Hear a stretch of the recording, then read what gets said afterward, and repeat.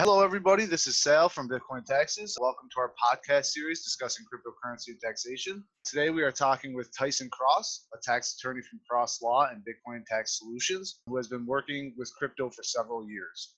We'll be discussing some of the more complex issues in cryptocurrency taxation, as well as any effects that the 2018 tax law changes may have on crypto.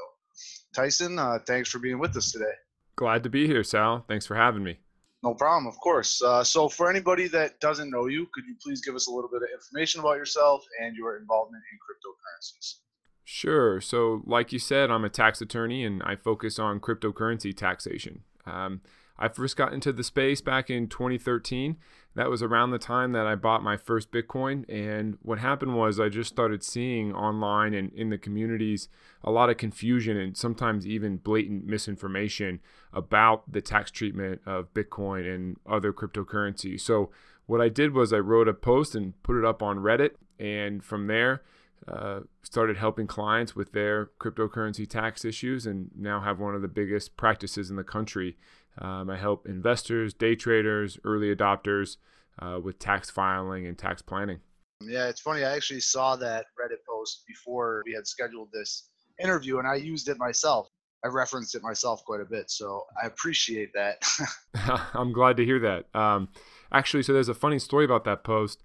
It really got a lot of traction, and so I ended up being interviewed for a couple of different articles on the tax treatment of Bitcoin, because back then we didn't have any guidance, and so it was a unique issue. And at the time, I was working for a tax firm down in California, and my boss actually saw me quoted in one of these articles. It was like Bloomberg or something, and you have to remember back then Bitcoin was not mainstream, and a lot of people even had the impression that it was just for drugs or maybe even was illegal. And so he was actually not happy that I was doing this crypto stuff on the side and actually almost got fired for it.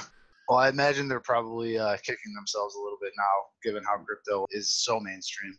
Yeah, he actually emailed me last year and said, looks like you were right about crypto. Nice. So do you trade cryptos yourself?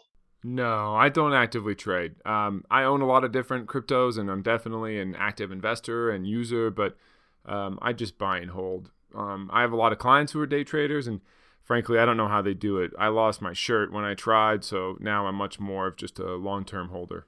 Cool. All right. Well, then we're going to start with some questions. So my first question to you is, can you kind of give us a summary of the overall tax situation in regards to cryptocurrency for most people in the United States? Sure. So right now we have very little guidance from the IRS.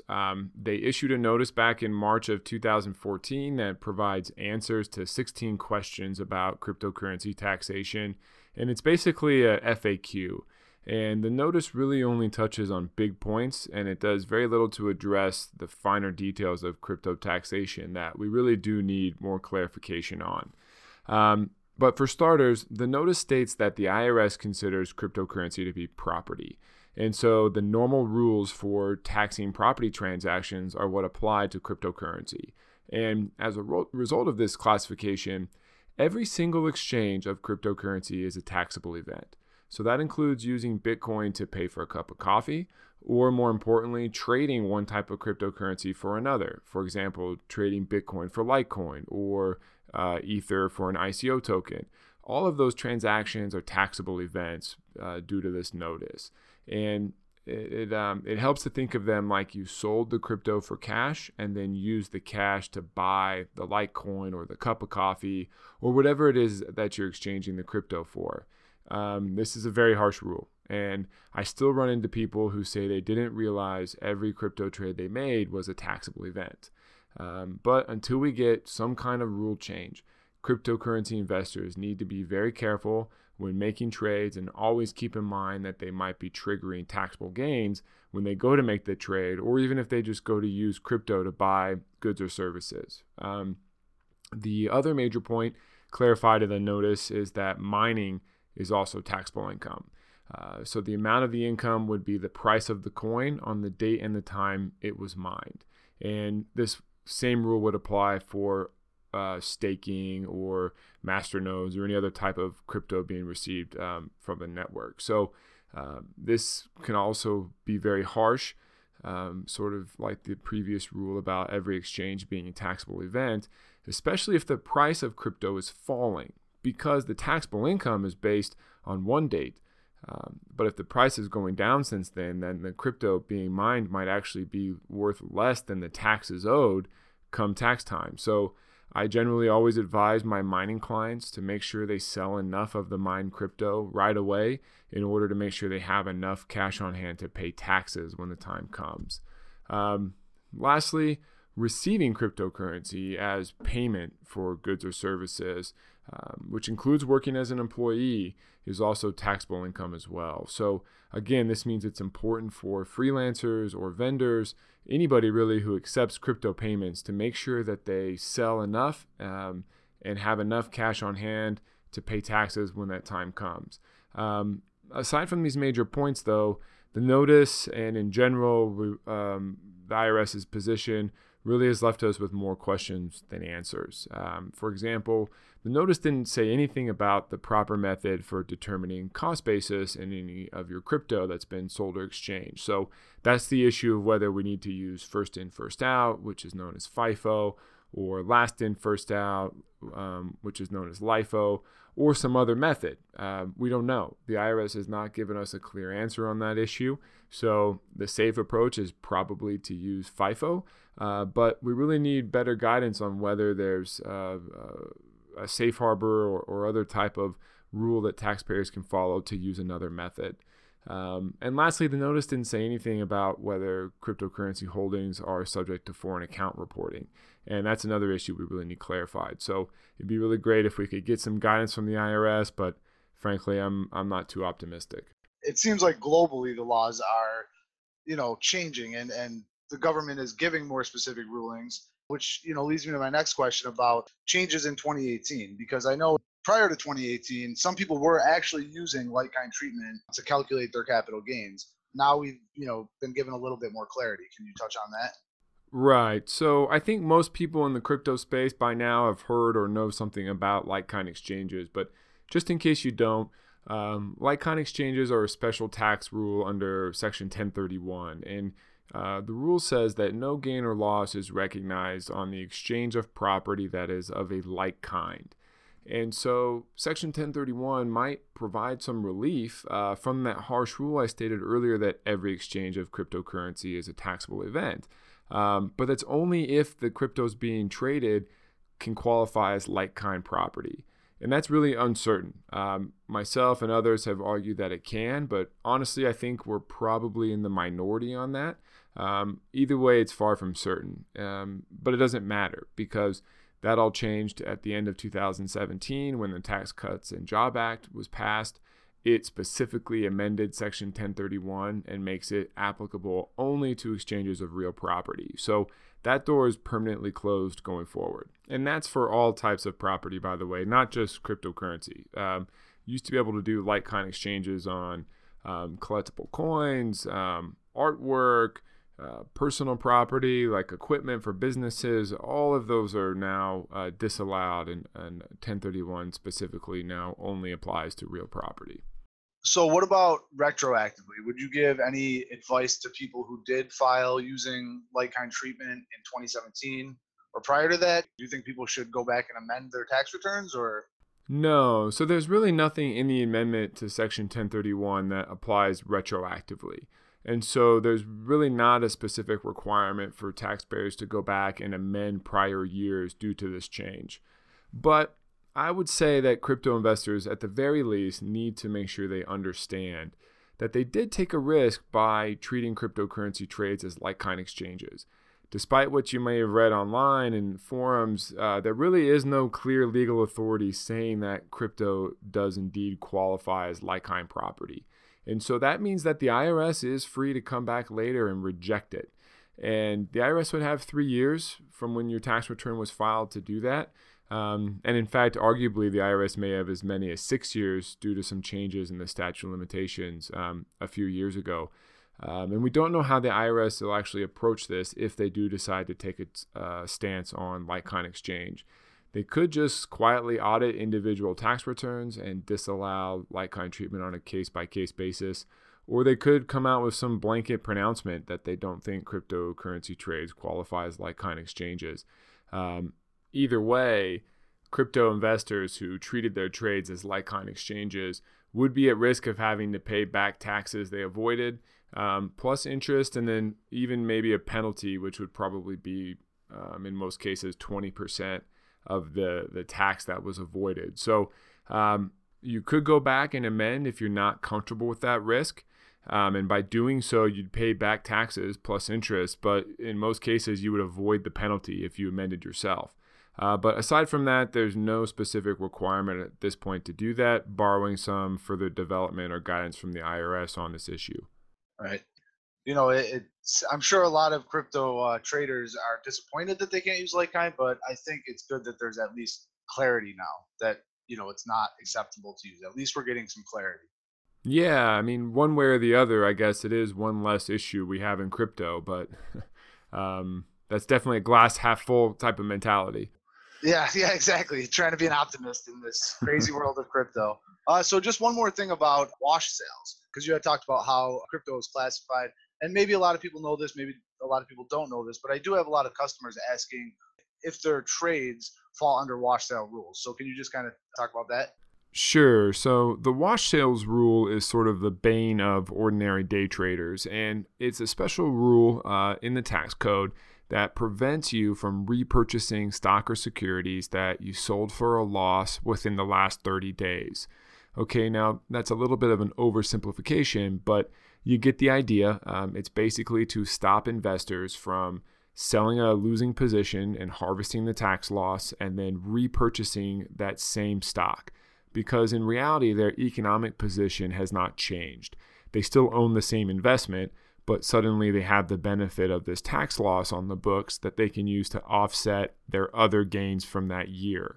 Now, it comes up a lot for day traders, and they are forced to recognize their gains, but they may have their losses disallowed by the wash sale rule. Fortunately for crypto investors, the wash sale rule only applies to stock and securities, and that's by the plain language of Section 1091 where the wash sale rule is found. So in light of the fact that the IRS considers cryptocurrency to be property for income tax purposes, that means that the wash sale rule does not apply.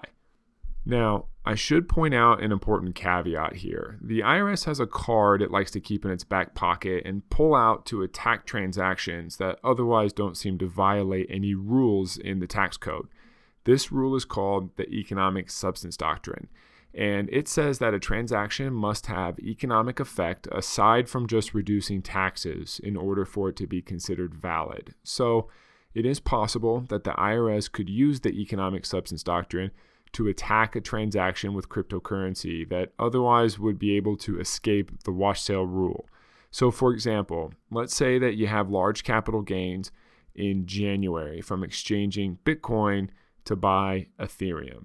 And let's say that it's now the end of the year and the price of Ethereum has crashed.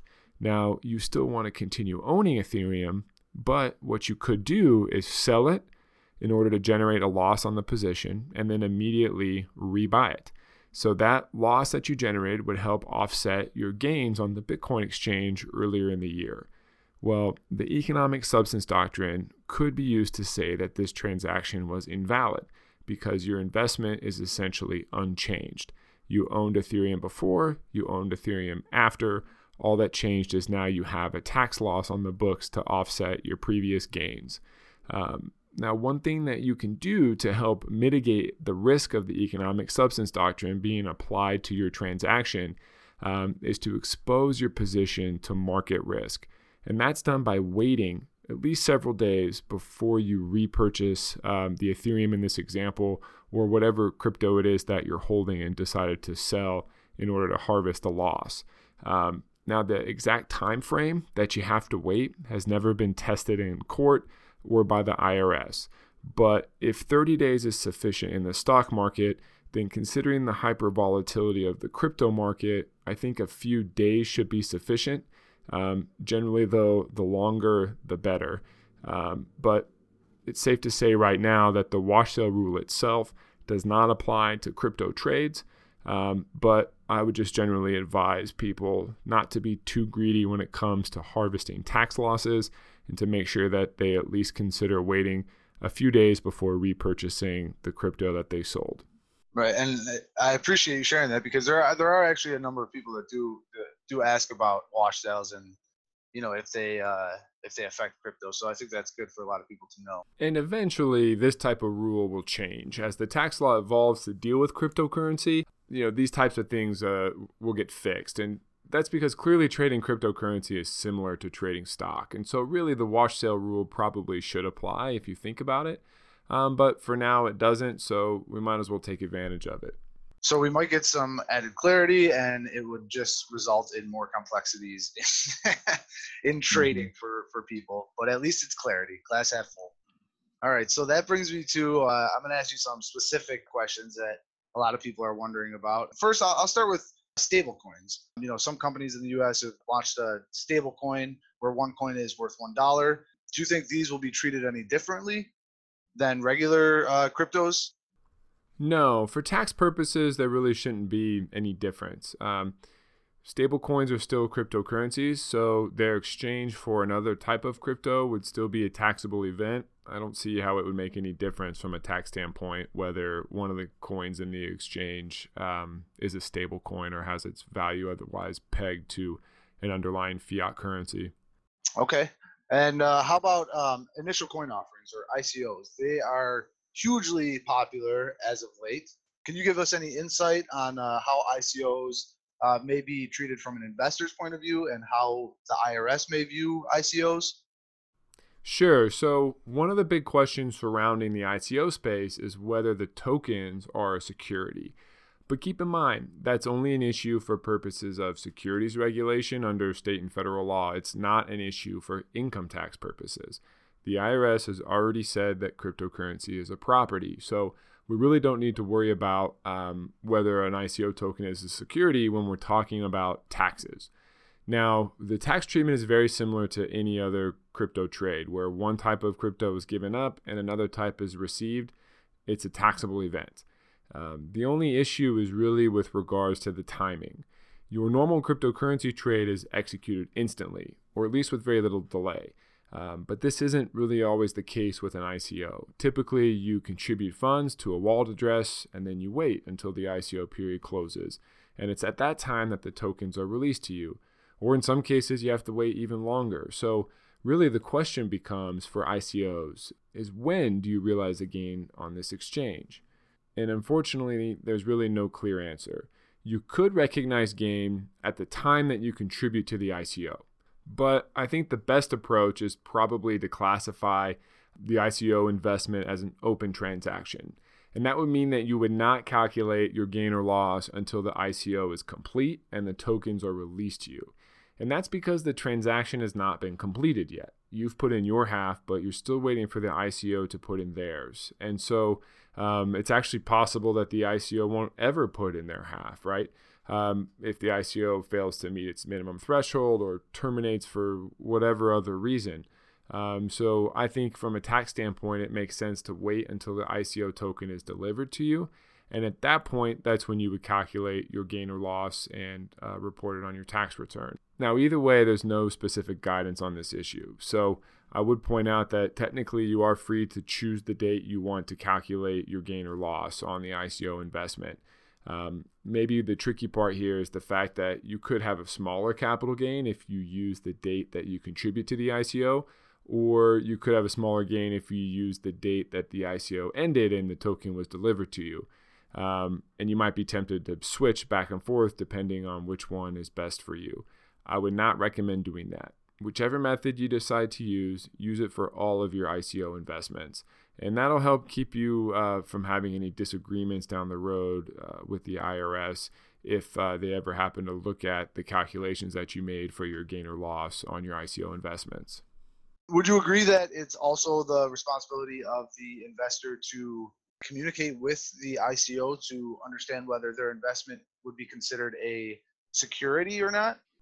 Well, this brings up a separate issue of whether ICO tokens are a security under state and federal law. Now, I'm not a securities lawyer, so take what I'm about to say here with a grain of salt, but I think that based on previous SEC rulings, it looks like most ICOs are probably a security. And I know that's probably not what most listeners want to hear, but the SEC and securities law in general focus on substance over form. So even though most ICOs these days are trying to classify their tokens as a quote-unquote utility token in order to help get around the test for securities, which is known as the Howey test, those efforts are pretty shallow. I think in most cases it's not going to fly. So the investor can ask all they want if the ICO is a security. But frankly, I don't think the ICO issuer, A, would be honest, or B, they may not even know themselves whether their token is going to be classified as a security by the SEC. I see. And so this is why you're seeing so many ICOs playing it safe now and only allowing accredited investors to participate. They're trying to stay within a safe harbor for securities offerings, and by doing it that way, avoid any risk that their utility token may actually turn out to be a security and get them into trouble with the SEC. And I completely understand what they're doing and why they're doing it, but I also think it's unfortunate because limiting ICOs to investors who are already wealthy really seems to contradict the spirit of decentralization in cryptocurrency. Right. It's an interesting discussion, especially because so many people are investing in ICOs, and I don't think they realize what crypto's already a risk, and then investing in an ICO is a risk, and now there's tax implication risks that you're also taking. Yeah, but keep in mind, securities regulation is generally concerned with punishing the issuer, not the investor. In fact, really the whole purpose of securities regulation is to protect investors. So if you bought an ICO token and now you're concerned that it might be a security, honestly, I really wouldn't worry too much that the SEC is going to come kick down your door and arrest you for participating in an unregistered securities offering. Again, I'm not a securities lawyer, but typically what happens is that unregistered securities cannot be resold to other investors. So if you purchased an ICO token and it turns out to be a security, you might be in a position where you can't sell it, and so you'd end up losing your investment. But I think that's probably the worst case scenario. The SEC really doesn't usually go after the individual investors. Yeah, and you have seen lately in the news that they are certainly cracking down on the ICO issuers, as you were saying. So it is a good thing that the SEC is doing that, but we just need more clarity as usual on these things. Next, I want to talk about airdrops. For example, there was a pretty big Ripple airdrop where Ripple was giving away, I think, $25 worth of XRP. And airdrops are pretty common. Can you talk a little bit about airdrops and how they're classified in terms of taxation? Sure. So this is actually one of my favorite crypto topics because honestly, it's just so unique. Airdrops are just one of those new concepts that didn't exist until the advent of cryptocurrency. And so along with hard forks, they really illustrate how far the tax code has to go to catch up. There's just really nothing in the law that directly contemplates an airdrop. And so we really don't know the proper tax treatment for airdrops. Now, the issue is that an airdrop token is essentially a windfall. And windfalls traditionally are taxable income. So whether you catch a baseball hit by Barry Bonds, win a car on The Price is Right, or buy a piano in the thrift shop and discover $10,000 inside of it later when you get home, you have taxable income anytime you have a windfall. And so the Internal Revenue Code really says that everything is income unless an exception applies. So it's really a very low bar. And starting with that understanding, I think it's easy, if you think about it, to see that airdrops could arguably be taxable income every time they occur. But I'm the first to admit this has a lot of problems. First, most airdrop tokens have no value, or their value is really hard to determine because they're not trading yet on any crypto exchanges. Second, it's essentially impossible to track and report all of the different airdrops that are occurring. I don't know when the last time it was that you looked at your ERC20 token wallet, but there's a new airdrop token every time I look in mine. And most of the time I don't know anything about the token. So it's probably unworkable to say that every airdrop by itself is automatically a taxable event. Instead, I think it's much more reasonable to say that an airdrop isn't taxable until you've taken some step that evidences your dominion or control over the token. So that would probably mean moving it to a new wallet address. At that point, you no longer have this airdrop token that's just silently sitting in your wallet. You've evidenced that you acknowledge your ownership over that token. And so at that point, you probably should recognize taxable income based on the token's value on that date and time. Interesting. So in terms of trading, then you're saying that it would be safer to assume the fair market value of the coin at the time of the drop as your cost basis. Well, it depends on which approach you're going to take. If you're going to recognize income at the date of the airdrop, then you would use the price on that date as both your income and your cost basis in the coin. If you use the date when you moved the token or otherwise evidenced your dominion or control, you'd use the value on that date. And Bitcoin taxes will crunch that number for you automatically. You just have to choose the date that you want to use. Right. And especially if you're talking about, a $25 airdrop, you're not looking at a huge amount of tax anyway on the income tax. So it's kind of, it's interesting to talk about, but it's not like you're getting a $2,500 airdrop. Right, exactly. Most airdrops are essentially worthless. So I think that's why a lot of investors actually go with a third option, which I haven't mentioned, and that's just to use a zero cost basis if and when they decide to sell the airdrop token.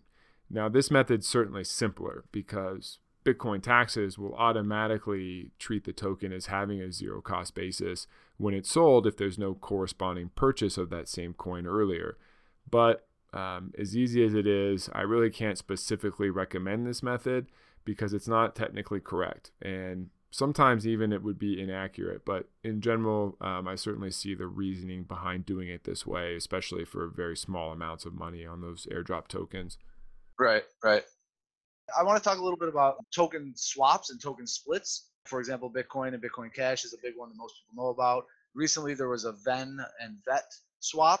So can you talk about a little bit about those and the tax implications of swaps and splits? Sure. So swaps and splits are very different. So we'll start with splits, which are also known as hard forks, obviously. Now, these are very similar in concept for tax purposes to an airdrop. Again, you have a windfall. You're economically richer after the hard fork than you were before. And suddenly you're here holding a new cryptocurrency that has value. And like I said, in the tax law, those events are typically taxable. And if catching a home run ball hit by Barry Bonds is a taxable event, then it would make sense that receiving a new cryptocurrency from a hard fork is also taxable income. Is somebody who catches that baseball, do they have taxable income? Yeah, actually, there was a lot of controversy about it back when Barry Bonds and Mark McGwire were breaking the home run records in the late 90s, early 2000s. The IRS actually initially said that it was taxable income, even if the fan gave the baseball back after catching it. Now, that caused a lot of public outcry, so they actually ended up reversing their position and said that there wouldn't be taxable income if the fan gave the ball back. I vaguely remember that, but that's definitely an interesting analogy here. Yeah, and even Olympic gold medals have taxable income. And that was actually just recently changed after the Rio Games due to public outcry. But in general, those are the types of principles that apply here. And so there's a good argument that hard forks are taxable events, but there's an important issue with treating hard forks that way. Generally, if you won a car on The Price is Right, or if you caught a home run ball by Barry Bonds, or if you won the Olympics. How do you know if there was a hard fork from a cryptocurrency that you own? It's not like you get a notification or someone comes to your door with balloons and says congratulations. So there's definitely a problem with saying that every hard fork is taxable automatically when it occurs, just like with airdrops. It might be administratively impossible, actually, to treat it that way because hard forks happen all the time, and usually you don't even know about them, or at the very least don't have any reliable way to value them. So I think we need a different rule, and that's like airdrops. I think it's fair to say that hard forks are only taxable when you exercise dominion and control over the coin by doing something like transferring it to a new wallet address. Up until that point, you're probably safe just to ignore it. But keep in mind that this approach has not been tested by the IRS, and we really don't know what they or the courts would say. So if you really want to play it safe, you could go ahead and recognize income on the date of the hard fork and call it a day. Just be consistent in whatever method you decide to use. Just like I said with airdrops, don't jump back and forth based on whichever method gives you the smallest amount of income. Right. Now, swaps, on the other hand, are an entirely different issue. They're actually very similar to more traditional tax issues, such as a stock split or certain types of acquisitions where a company uses its own shares of stock, buys out a target company, and the investors in the target company get their shares replaced with stock of the new owner. These generally aren't taxable events because the investor's position is economically unchanged. In the case of swapping VEN to VET, for example, everyone's VEN was exchanged 10-for-1 to VET, but the values did not change. It's just the volume that changed, not the actual value. Exactly. So the price of VET was immediately adjusted to 1/10 by just normal market forces. And so the investors really were in the exact same position they were both before and after.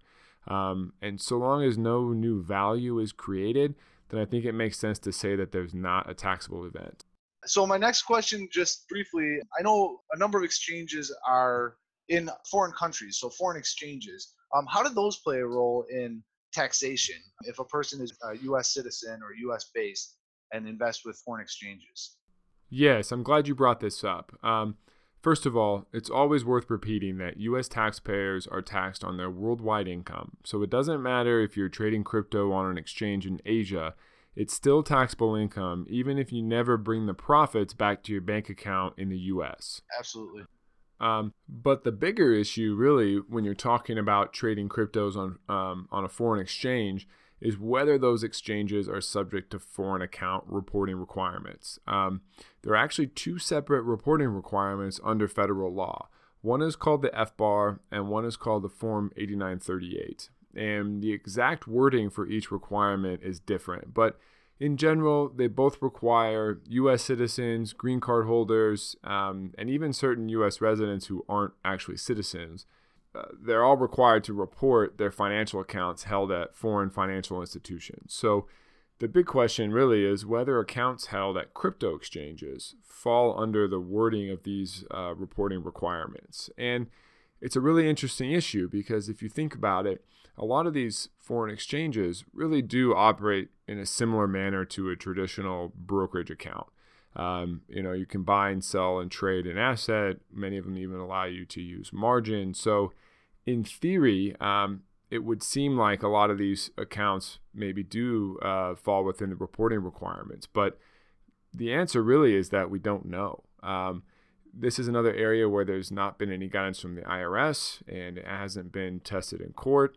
So it's really anyone's guess at this point. For what it's worth, personnel from the IRS have said on more than one occasion that the IRS doesn't consider crypto held in an offline wallet to be reportable. And they also don't consider crypto held on an online exchange account to be reportable. But the problem is that these statements were made informally, and therefore they're not binding on the IRS, and they really can't be relied on too heavily. So I would recommend in this case that you should seek advice from an attorney if you're worried about reporting your foreign crypto accounts. I'll give you the thresholds, by the way. For the FBAR, it has to be filed if the aggregate total of your foreign accounts exceeds $10,000 at any point during the year. And the 8938 is filed if the aggregate value of your foreign accounts exceeds $75,000 at any point during the year, or $50,000 on the last day of the year. And those amounts are doubled if you're filing married, filing joint. So if your account balances exceed those values, then you can either go ahead and report just to be safe, or you can seek out advice on whether or not you should report after considering all the other relevant factors. The penalties are pretty stiff if you fail to report and can even include jail time if your conduct is deemed willful. So I would say it's definitely worth seeking competent legal advice based on your particular situation. All right. So recently I read actually an article that there were less than 1% of Credit Karma users reported cryptocurrency trades. So there's very low rates of crypto reporting. Granted, that was only on Credit Karma, but I think the statistic is still pretty valid. Not a lot of people are still reporting their crypto transactions. What do you think about this lack of reporting? Well, look, we have an obligation by law to accurately report our income to the IRS and pay taxes on that income. So failing to meet that obligation carries significant risk, which are both civil and criminal. And look, I understand the temptation to underreport, especially in a down market. There are investors out there who made a lot of money on paper in 2017 and 2018, and now they have nothing to show for it. And we don't currently have much in the way of third-party reporting like we do for the W-2s or 1099s from a traditional brokerage. So I certainly understand it can be very tempting to underreport. But just because the IRS doesn't receive a 1099 for your crypto activity doesn't mean you're safe to leave it off your tax return. We already know that Coinbase had to surrender records of its US-based customers to the IRS in 2017. Also, there's a rumor that the IRS was able to obtain account records of Mt. Gox as part of its bankruptcy proceedings in Japan. So it's certainly possible for the IRS to find out about your cryptocurrency income. And those are just a couple of examples. Your bank could file a suspicious activity report. Somebody could rat you out. The IRS has a reward program for anonymous tips. And in fact, the guy who blew the whistle on the Swiss banking accounts several years ago received something like $100 million as his reward. So like it or not, I think the IRS does have its ways to find out if you're underreporting, and unfortunately, the IRS swings a big stick. So 2 follow-up questions then. About the risk, what are some of the implications for not reporting or paying your taxes? So the answer is that it depends. Simple accidents or mistakes usually result in just additional taxes plus interest, but no penalty, especially if the difference in tax was less than $5,000. Larger mistakes or omissions usually get a 20% accuracy-related penalty on top of the extra taxes and interest. And that's especially true if the difference in tax is greater than $5,000. Now, if the IRS thinks your conduct was not just careless or negligent, but was actually done purposefully, then they can assess the fraud penalty, which is 75%, or even seek criminal prosecution. Now, keep in mind, there's generally a 3-year statute of limitations for the IRS to make a change to your tax return or assess additional taxes. But there is no statute of limitations for a fraudulent tax return or a tax return that was never filed. So in those cases, it's actually possible for the IRS to come back years down the road and say, you failed to report income in 2017, here's your tax bill plus interest and penalties. So even if you think you got away with it, you might not ever actually be safe. Yeah, so it's going to be haunting you for many years. Yeah, exactly. So just real quick, I want to be clear about what kinds of things are criminal and what aren't from a tax perspective, because I really don't want someone listening to this podcast to be up all night stressing about whether the IRS is going to arrest them for some kind of tax crime. Criminal tax prosecutions are very rare. If you staked an altcoin last year and made $50 that you forgot to report on your tax return, you're not going to go to jail. That kind of omission from your tax return really is not criminal or even fraudulent. Now, that's not to say that you shouldn't report it, just that the consequences will not be criminal. Really, criminal tax prosecutions only come up when you've acted willfully and with a specific purpose of evading taxes. And that's hard to prove if you think about it. Those are very subjective elements, whether you acted purposefully or knowingly as opposed to just an accident or a mistake. And so that's why criminal tax prosecutions are actually very rare. And they really only happen when there are objective factors that clearly demonstrate that you had the intent to evade taxes. So for example, you might accidentally fail to report your crypto gains one year.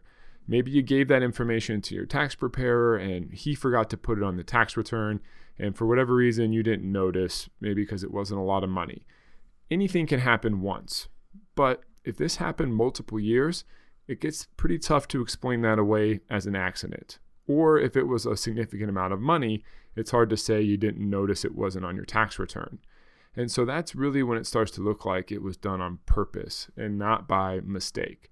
So the IRS is looking for these signs, known as badges of fraud, that your failure to report was not an accident. The big ones are multiple years or significant amounts of money, like I mentioned, but they also include actions done to try to conceal the income. So, for example, using a false name to open an exchange account. Now, that by itself may not be illegal, depending on the circumstances, but if it's combined with a failure to report your crypto gains, then suddenly that becomes a strong indicator, at least in the eyes of the IRS, that you were trying to conceal your crypto income. Another example would be wiring funds to a bank account that's not in your name. Now, maybe you have a legitimate reason for doing it that way. Maybe your bank account was closed due to wire transfers from crypto exchanges, which I've seen happen. But unfortunately, the IRS could use that against you if you also have unreported income. So at the end of the day, if there are enough of these indicators or badges of fraud, the IRS may decide that your conduct is criminal, and it could refer you to the Department of Justice for criminal prosecution. And I actually think that this is going to be the first kind of enforcement that we're going to see from the IRS. Of course, they could start auditing individual tax returns, but as anyone knows who's done their own crypto taxes, even with software like Bitcoin.tax, it's hard. I honestly can't imagine trying to piece together someone's trading history without already knowing all the facts and circumstances. And so I think it would be really hard, if not impossible, for an IRS agent to do that. So instead, it would be much easier to go after the taxpayers who made a lot of money in crypto and just didn't report anything. I remember back in 2013 and 14, people were saying on the internet quite boldly that they weren't going to report because the IRS would never know a thing. Well, the criminal statute of limitations is 6 years. And so for 2013, it won't expire until April 2020. And we know the IRS has Coinbase records from that time period. So I think it'll be interesting to see if there are any criminal prosecutions coming down the pipeline still for those years, which really would be the best bang for the IRS's buck in terms of scaring the rest of the community into compliance. Well, I think it's a good discussion to have. Obviously, it's a pretty in-depth one. And I think anybody, honestly, my own personal opinion that is listening, if you're on the fence about paying, your cryptocurrency taxes, get off the fence and just pay the taxes. It's what you have to do. It's what you're supposed to do. It's just, in my opinion, obviously, it's just not worth the risk. But I'm glad that you kind of laid out all the potential punishments for doing it, because there are a lot of people saying, they'll never find me, don't worry about it. And that could get in other people's heads who are on the fence. So I think it's important to understand that the ramifications of those actions. All right. And how about somebody that only made losses? Does they have to report taxes? The short answer is yes. And that's because you sold an asset and therefore you received proceeds from the sale. The only reason it was a loss is because you paid more for the asset than you sold it for, but the IRS doesn't know that. So I would say you still need to report those sales and your cost basis on each trade to show that you did not have taxable gain from the sale. And plus, the capital loss helps you, so I don't know why you wouldn't file. Capital losses can offset gains from other types of capital assets. If you have gains from stocks or traditional investment portfolios, your crypto losses will reduce the taxes on those. And then you also get to deduct up to $3,000 against your ordinary income if you have a net capital loss for the year. So, and then whatever's left over can be carried forward to future years. So generally, I would say it's in your best interest to go ahead and file and report those losses. Absolutely. I agree. All right. And then my final question for you is, what is your opinion of where crypto is going in the future in terms of taxation and any regulations? What do you think is going to happen? This is tough because a few years ago, I would have said that we would definitely have clear guidance by now. But here we are still in the dark on a lot of issues. You brought up a good point about Credit Karma reporting that less than 1% of people who use their site have crypto. I think that means that as big as crypto was in 2017, it's really still a drop in the bucket compared to whatever the IRS is dealing with in terms of tax enforcement. I think it's still a small issue in the grand scheme of things, and it's really not likely to garner much attention. Add that to the fact that the IRS is very under budgeted, undermanned, and overworked. Maybe I shouldn't be surprised that we still don't have any guidance, but really that puts taxpayers in an unfortunate position. They have to choose between doing what's best for them, which might result in disagreement down the road with the IRS, or playing it safe and doing the most conservative option so that they don't have any risk of a problem with the IRS, but they pay more taxes. There is discussion, within the government. And as I said earlier, there is definitely clarification happening globally in terms of regulations and rules. And I know that in our government, there's politicians who embrace crypto and who are trying to, create a conversation about crypto. So I think that's all positive. Yeah, the crypto community is improving in terms of its lobbying effort. Honestly, it's kind of blown my mind that for the last 4 or 5 years, with the kind of wealth that's been created in crypto, that such little effort's been put into lobbying to help protect the space or encourage development or gain favorable tax legislation. And I think that's changing, but that's really what ultimately needs to happen. We really need lobbyists for crypto in Washington, D.C., pushing for legislation to solve a lot of these problems. If we can get legislation passed that, for example, creates a de minimis exception for crypto transactions, that would be huge. Foreign exchange has that. If you go buy euros and spend euros, technically those are taxable events, just like they are with crypto. If you buy a cup of coffee with a euro and buy a cup of coffee with Bitcoin, they're both taxable events, or they should be, or normally would be. The difference is that the tax code gives you a de minimis exception for the cup of coffee purchased with euro. Any personal use transaction that produces less than $200 of gain is ignored. And that's one of the reasons that the tax treatment of foreign currencies is so much simpler. If we could get something like that for crypto, it would really go a long way. Not only would it make everyone's life easier when it comes to filing taxes, but I think it would also encourage adoption. Absolutely. Yep. So. Absolutely, because more people would be likely to use their crypto on smaller purchases and not have to worry about, hey, I want to buy a cup of coffee. What is my capital gains tax on this cup of coffee? Such a silly thing to think about, but as it is now, that is what you have to think about. And as soon as you mention that to somebody, they're done. Once they figure that out, they say, forget about it. I don't want to do that. I'm going to take the $2 out of my pocket and just use that. Yeah. Yeah. That de minimis exception would really be nice to get. We also need some clarification about foreign account reporting. The Ways and Means Committee in Congress has actually made several demands on the IRS to provide guidance, and the IRS doesn't respond, which honestly kind of blows my mind. But I mean, it's possible that they're working on something and we might get it, but I'm really not very optimistic. Well, at least there are people working on it. And as you said, it's nice that there are politicians and there are committees being formed. I know there's like some sort of cryptocurrency governmental committee or agency. I've been seeing a lot about that. The SEC obviously is taking a lot of stock in crypto, maybe not for the better of, tax purposes and everything, but at least people are looking at it and discussing it. Yeah, and SEC enforcement is a two-edged sword. For sure. It's tough right now, but in terms of legitimizing crypto and encouraging mass adoption on the long road, honestly, it's probably a good thing. Right. It's almost necessary. Right. All right. Well, I appreciate giving us all this great information. I'm sure it'll benefit, anybody from small traders to large scale traders. It's a lot of stuff that people don't know. So thank you for enlightening us today. Absolutely. My pleasure. I really enjoyed this, and thanks for having me. No problem. And how can somebody reach out to you if they want to get in touch with you, Tyson?